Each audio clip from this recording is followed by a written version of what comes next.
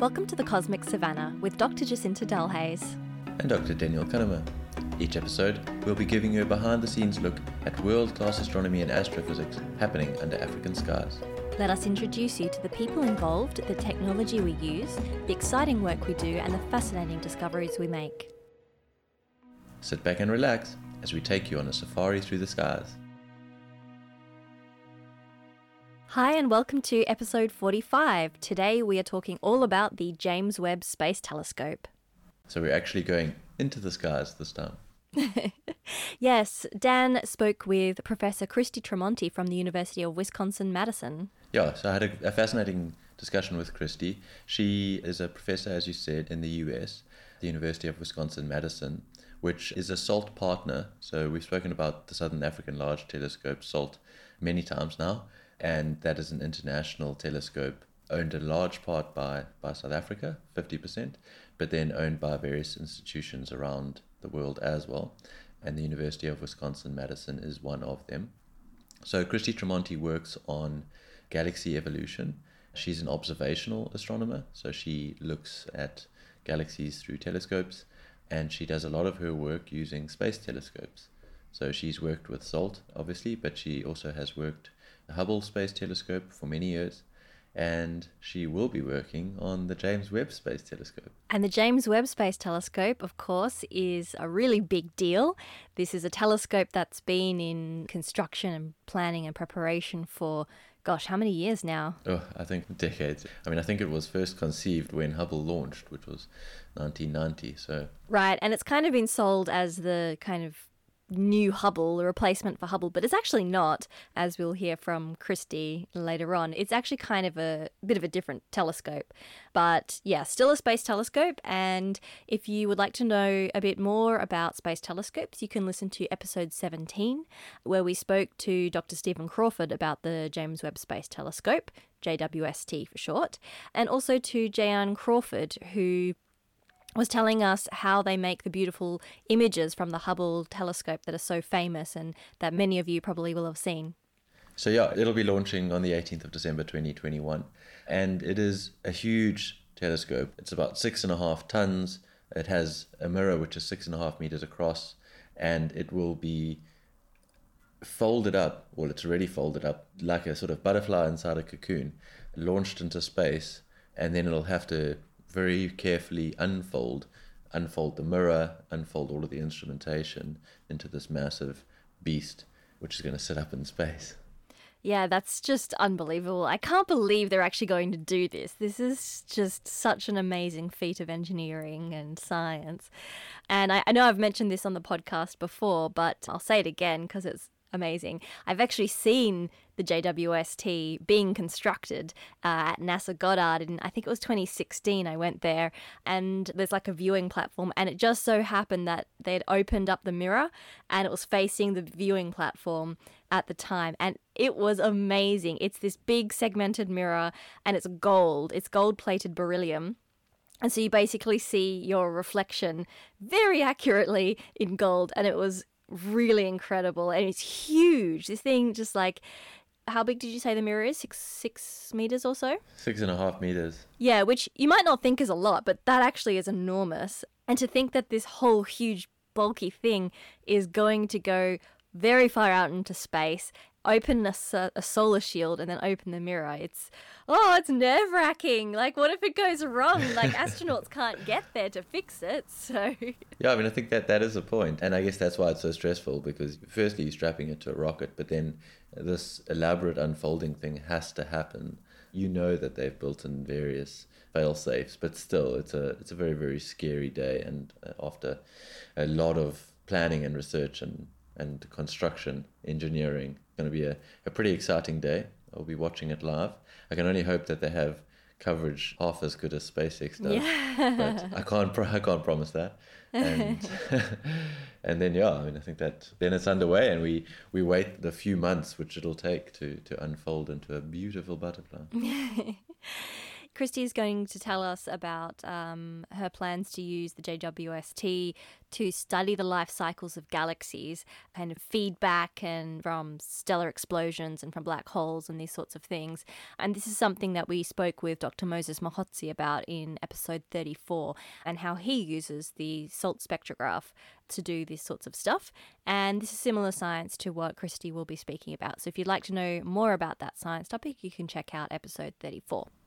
Christy will explain it in more detail, but it's probably important to note that the James Webb Space Telescope has slightly different science goals to something like Hubble. It works in different wavelengths, and it can look at different science problems. So it's going to try and solve some mysteries which we haven't been able to delve into. And one of the highlights that they are hoping to see some of the first stars, which is really quite exciting.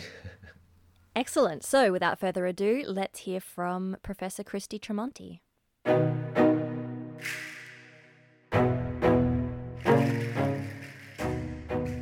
So today we're joined by Professor Christy Tremonti, who is a professor in the astronomy department at the University of Wisconsin in Madison in the USA.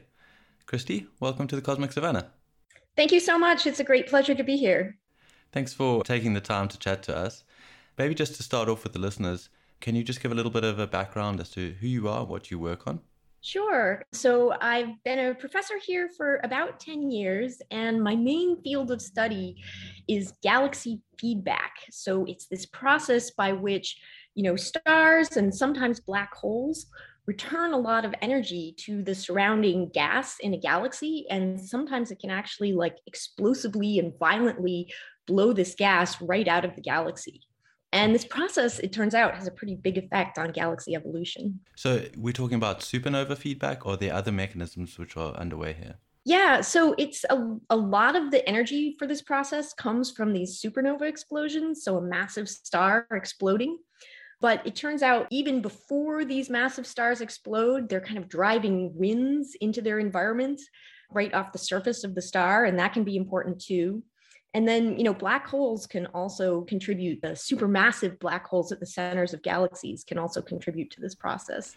So you're an observational astronomer, which means you use telescopes to look at these things. How do we observe winds in galaxies? Yeah, this is a great question. It's been historically really tricky. So a nearby galaxy that is in the northern hemisphere, so maybe not visible to most of you, is M82, and this is a starburst galaxy that's the closest starburst galaxy to us. And we say starburst just meaning it's having an unusually high rate of star formation, and therefore there's a lot of this feedback happening because we have a lot of hot, young, massive stars.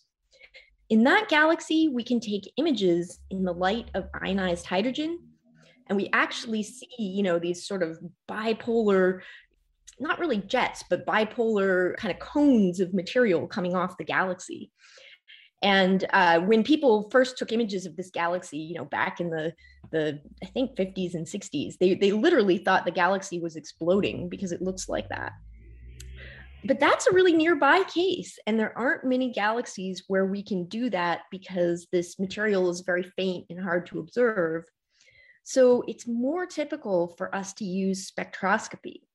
So we're taking the light, we're splitting it up into its component, wavelengths or colors, and we're actually looking for absorption features from particular atoms or other electronic transitions.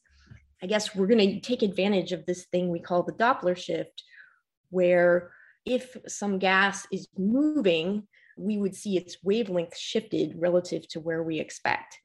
And so by measuring those shifts, we can tell how fast the gas is moving.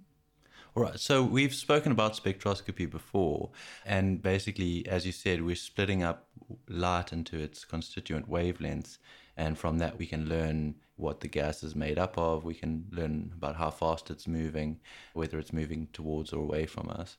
We've spoken about this before with SALT, the Southern African Large Telescope, which is based here in South Africa, and I know that the University of Wisconsin is a partner on SALT. Have you used SALT before in your work? Yeah, in fact, a student of mine is just getting ready to resubmit a paper that he wrote using SALT spectra. So one of the things SALT is really great at doing is looking at very blue wavelengths, which are traditionally pretty hard to look at from the ground. but the spectrograph on SALT is really sensitive to these bluer wavelengths.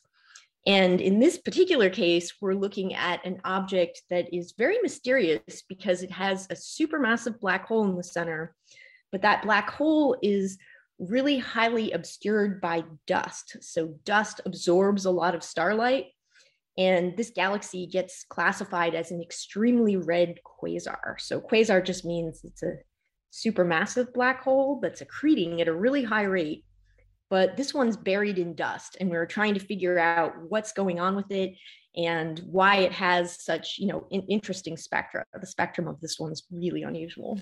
You mentioned this is very difficult from ground-based telescopes. I know you've worked previously on the Hubble Space Telescope. Is this something that Hubble does? Does Hubble have a spectrometer on it? Yeah, so Hubble has the cosmic origins spectrograph works in the far ultraviolet. So in this case, the feature that I'm looking at is, not quite that blue. It's still within what we'd call the optical wavelengths. But if we want to look at other, features especially in nearby galaxies, it's hard to do any other way than going to space if we want to look at the ultraviolet. And it's been super important for studying very faint gas around galaxies that we can only typically see using these absorption line spectroscopy techniques. We've spoken about Hubble previously on the podcast, where we spoke to somebody who had been working on the beautiful images which have completely spoilt us for the last 30 years of Hubble being up in space, and trying to sort of really show what gas that was and properly colorize these images. I mean, I think we've been completely spoiled, but I imagine from your point of view and the discoveries that have been made over the past 30 years, Hubble has really been a real workhorse and something quite spectacular for the field. Yeah, absolutely. I mean, it's been just a complete game changer in terms of what we know about galaxies. And I think with the next generation telescope coming online soon, the James Webb Space Telescope, we're going to see just another huge increment in what we know about galaxies and their evolution. It's going to be, just a complete game changer. Well, that's it. And I really did want to talk to you about the James Webb Space Telescope, because I think we all have this feeling, and I certainly have it myself, that this is going to be a game changer, but I just don't know how. And maybe nobody does. We talk a lot about the SKA here, the Square Kilometre Array, which is coming, and there's a lot of talk about the unknown unknowns, that the telescope's going to be so powerful, we'll discover things we weren't out there looking for. So just for the listeners, the James Webb Space Telescope is much bigger than Hubble. It's a 6.5 meter mirror, and it will be launched on the 18th of December, hopefully. And that's very exciting. And you've been working on it, or you will be working on it? So, astronomers apply for telescope time. So we write these proposals and they're all peer reviewed. So you get a big group of astronomers together and they try to pick the proposals that they think are most exciting out of a very big pool. And so I was fortunate enough to have some time that, probably we won't get data for maybe a year or so, because it will take, this telescope is really unusual. Once it launches, it's got to go all the way out to L2, which is pretty far away. So it has to get there. And then unlike Hubble, it has to kind of unpack itself. So when Hubble was launched, we had astronauts, who were right there, who could set things up, right? But in this case, the telescope has to literally unpack itself. And that's a pretty lengthy process that has to be done, really slowly and with tremendous care, because we can't go and fetch it back if anything fails. So that process will take a while. So what is L2? So this is a Lagrange point, which is kind of a stable point between, so it has to do with, the Earth orbiting the sun and the moon orbiting the Earth. And L2 is kind of this stable point where we can sort of park telescopes and they will stay there. And it's just sort of like a balance point between the gravity of these things. But basically, the James Webb Space Telescope won't be orbiting the Earth as we think of, most satellites or the International Space Station, or as Hubble did, sending this out way further.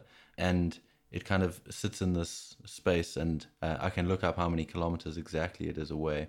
But it's essentially orbiting the sun, right? And interacting with Earth and the moon too. So it's not coming back to us.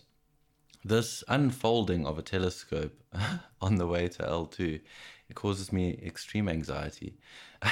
I don't know how you feel about it, but every time I look at it, it's absolutely terrifying. They're folding this telescope up like a butterfly in a cocoon, launching it into space, and then hoping it unfolds perfectly. Yeah, it is kind of terrifying, but I have a tremendous amount of faith in the people who design these things.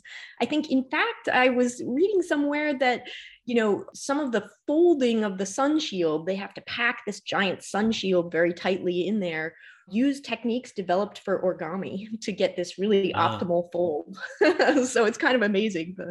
I imagine absolutely everything has to be optimized. So Yeah, it really, really does. and it's going to be a very anxious day too. I mean, the 18th of December is strapping this thing to a rocket. But Yeah. So there's launch, and then, I think we'll have sort of more like 6 months to hold our breath while the whole thing slowly gets out there and starts to, unfold itself and turn systems on one by one. And it also has to cool down a lot. So that's part of the process too. yeah, I mean, I must say that, we watched the Perseverance rover land earlier this year, and, the things that we can pull off now across the vast distance of space, I think we can be fairly confident we pulled this one off. But still, it's a lot of effort and a very, very big telescope. So let's talk about that telescope then. So Hubble was launched 30 years ago, in 1990, right? And it's still functional and still one of the best telescopes we have. 30 years worth of technological improvements. What are we looking at here? Yeah, that's a great question. One remarkable thing though is Hubble's still pretty state of the art. Like when we talk about proposal over pressure, how many people are proposing relative to how many got time. I think it's still like only 1 out of 9 proposals gets time on the telescope. And part of that is because we've had the ability to send astronauts up to service it and refresh those instruments. But it is, because we have James WST, we're not going to suddenly stop using Hubble. I think it'll be amazing to have both of them together. James Webb is one thing to remember is it's not just a bigger Hubble. It's trying to do something kind of more fundamentally different. And that's primarily because it works at near and mid-infrared wavelengths. So these are wavelengths that are longer than our eyes can see. And Hubble edged just a little bit into the near infrared, but the telescope wasn't optimized to work at those wavelengths. And everything about JWST has been designed to take us into this new wavelength regime.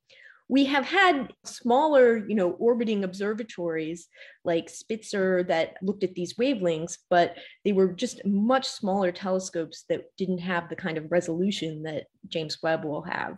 So I think that's the thing that astronomers are super excited about.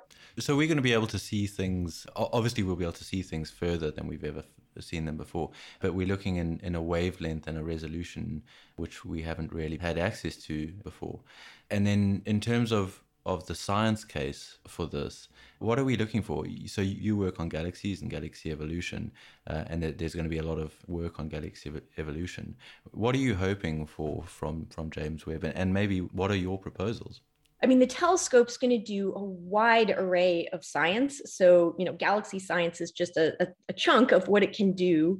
And one of the ironies is, James Webb has been in the planning process for a long time. It was really around sort of, I think even before 2000, that people were starting to plan the telescope. And astronomy changes really rapidly. So at the time it was designed, extrasolar planets were not even a thing. They were sort of, a few little discoveries had been made, but it just wasn't a big scientific field. And now exoplanet science is going to be a large fraction of what the James Webb Space Telescope does. But it turns out, some of the choices they made that were designed around distant galaxies worked well for extrasolar planets too. I don't work on that field, so I won't say too much about what they're trying to do. And it may be fun to get, another guest who does. But for galaxy science, the big thing is trying to push to higher redshifts, which for us, redshift is just a measure essentially of a galaxy's distance from us. And our universe is expanding. And because of that, the light, as it travels towards us, the wavelengths of light also get stretched out. So when we see galaxies that have these very stretched out wavelengths of light, we know that they must be very distant.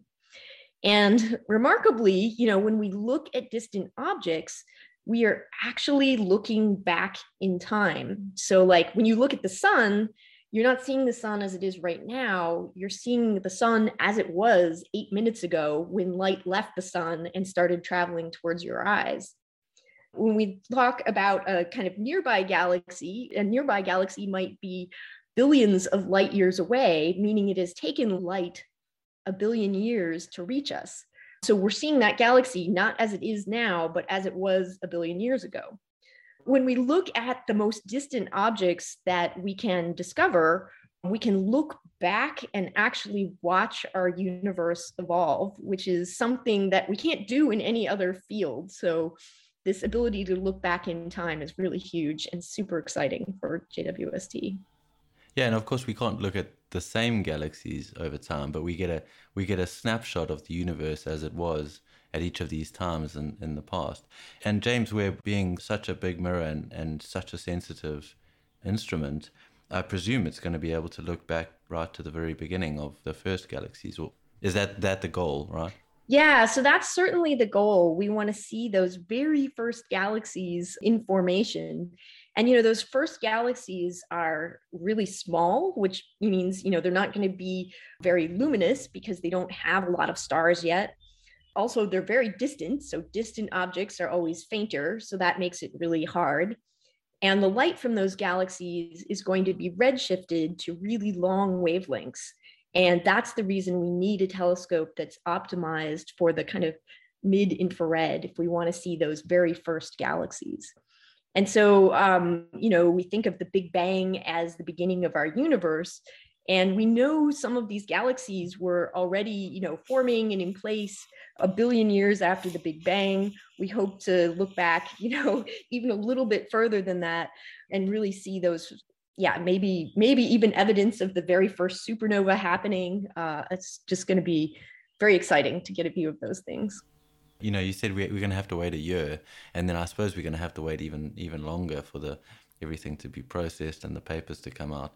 But certainly in the next 5 or 10 years, we can expect some pretty spectacular stuff coming out of JWST. Yeah, and we may see some results sooner than a year, I would guess. Some of these things are so new that you don't have to spend ages digging into the details. You're sort of, we call it skimming the cream. Yeah. There's some really great stuff. So do you think they're going to do a sort of a calendar shoot? A first couple, just some spectacular public outreach shots for us? Yeah, actually, I don't know whether there's public outreach shots, but what they did that I thought was a really great idea is they had proposals for early release science. So they had teams, all over the world. Anybody could submit a proposal, but it was a little different than the normal proposal process because you had to, you're sort of proposing for a science demonstration image. Rather than doing, a big survey, you're saying, I'm going to show that we can observe gravitationally lensed galaxies and get something incredible back. And I'm observing this one object, but the data goes public to everyone, I think, at the same time. So you're kind of giving up on, normally we get to keep our data to ourselves for 6 months to a year. So you had to give up on the proprietary period, but you would be one of the first people to get your object observed. And so they picked these kind of demonstration cases from many different fields of science in order to get real data in the hands of astronomers right away. So one of the concerns with the telescope is because it works at these long wavelengths, we need to keep the telescope very cold because things that are hot also kind of radiate at these long infrared wavelengths. And we don't want radiation from the telescope contaminating what we can measure from the universe. So the telescope has to be cooled down to incredibly low temperatures. And I think we use liquid helium to cool it. But that means there's a consumable. It will run out. We can't, operate JWST for 30 years like we operated Hubble. So there's a real urge to be as efficient as we can and help people get data and plan their observations right away. What is the lifespan? So it's nominally 5 years, but there's a lot that they don't know. So I think can confidently expect 5 years. I think there's a lot of uncertainty in that number, whether they might be able to stretch it to 10. Just a lot of it will depend on how the telescope reacts thermally in its environment at L2. And a lot of things they can't know until they get there and see how things function. But the Hubble engineers are incredible. I mean, they have done amazing things with Hubble. Like, we use gyroscopes to stabilize the telescope and to be able to point it. And Hubble has lost a lot of gyroscopes. They've stopped working, but through just incredible feats of engineering, they have been able to operate the telescope almost as well as it operated before, with no real difference to the scientists, with a very small number of gyroscopes. So I don't underestimate the cleverness of the people who work on these instruments. Well, let's hope we don't have to push them too hard and everything just works. They can Yes. get a couple of months off before anything breaks. Definitely. And for your particular research, you've put in a proposal to do something on the outflows, or? Yeah, so I'm studying this set of galaxies that are interesting because they're not super distant objects. They are sort of 7 or 8 billion years old. They're not sort of 13 billion years old like the ones we'll try to look at with the James Webb Space Telescope. But they are in many ways like some of the distant galaxies in that they have very high rates of star formation, and they're very kind of compact. And we think that they're the result of a merger between two galaxies that drove a lot of gas right into the center of the new galaxy. And we see just incredible outflows from these objects. They have just much higher, much faster outflows than most other star-forming galaxies. And we think it's because their star formation is happening in such a kind of compact configuration that you're kind of more able to capture all the energy from those supernovae and use it efficiently to drive outflows.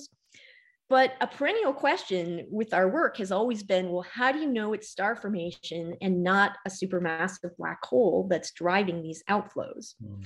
And we use the Chandra Space Telescope, which looks in X-ray wavelengths, and X-rays are often produced by supermassive black holes. And we could say, well, we don't really detect these in Chandra, but a possibility is that that black hole is just super buried in this dust, this stuff that absorbs light. And if it's super buried in dust, we would not see it in X-rays. We wouldn't see it in the kind of visible light that our eyes can detect. But it would come out at these, mid-infrared wavelengths where JWST is super optimized to work.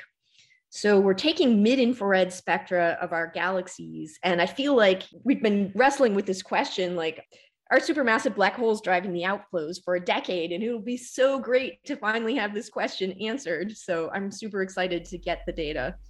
And JWST is just going to cut right through that dust, right?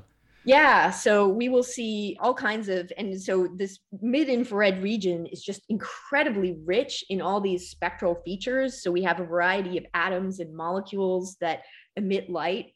Even if we find out there's no supermassive black hole there, which is our expectation, but we'll see, we'll get an incredible amount of data just on the conditions of that starburst from looking at that sort of, we're actually seeing the dust glowing when we look in these mid-infrared wavelengths.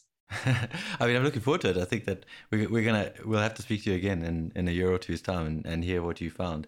I think that there's going to be JWST science queued up.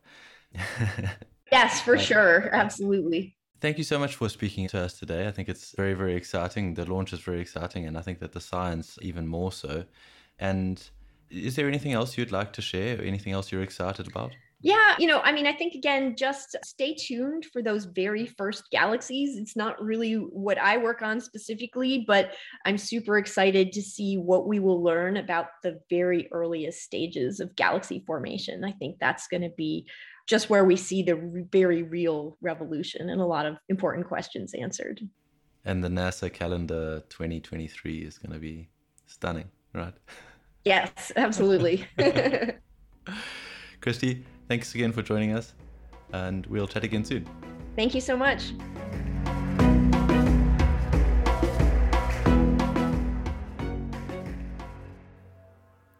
Thanks for that, Dan. A super interesting discussion there with Christy. I wanted to talk about Lagrange too for a second. This is something that I've been wondering about for a while because I hear when we're talking about space telescopes these Lagrangian points, and I've never actually bothered to go and find out exactly what it is. And so when Christy was speaking, I was interested, and so I Googled it, and it is basically a point in space between two massive objects where you have this kind of point of gravitational balance. So in this case, you've got the sun and you've got the Earth going around it, and usually something that is further out in an orbit from the Earth compared to the sun, orbit at the same speed as the Earth, but because it's on a larger radius of orbit, it will fall behind the Earth in its orbit path. And so this Lagrangian point is interesting, L2, because it is further away from the sun than the Earth, but any object that is at that point will orbit the sun at the same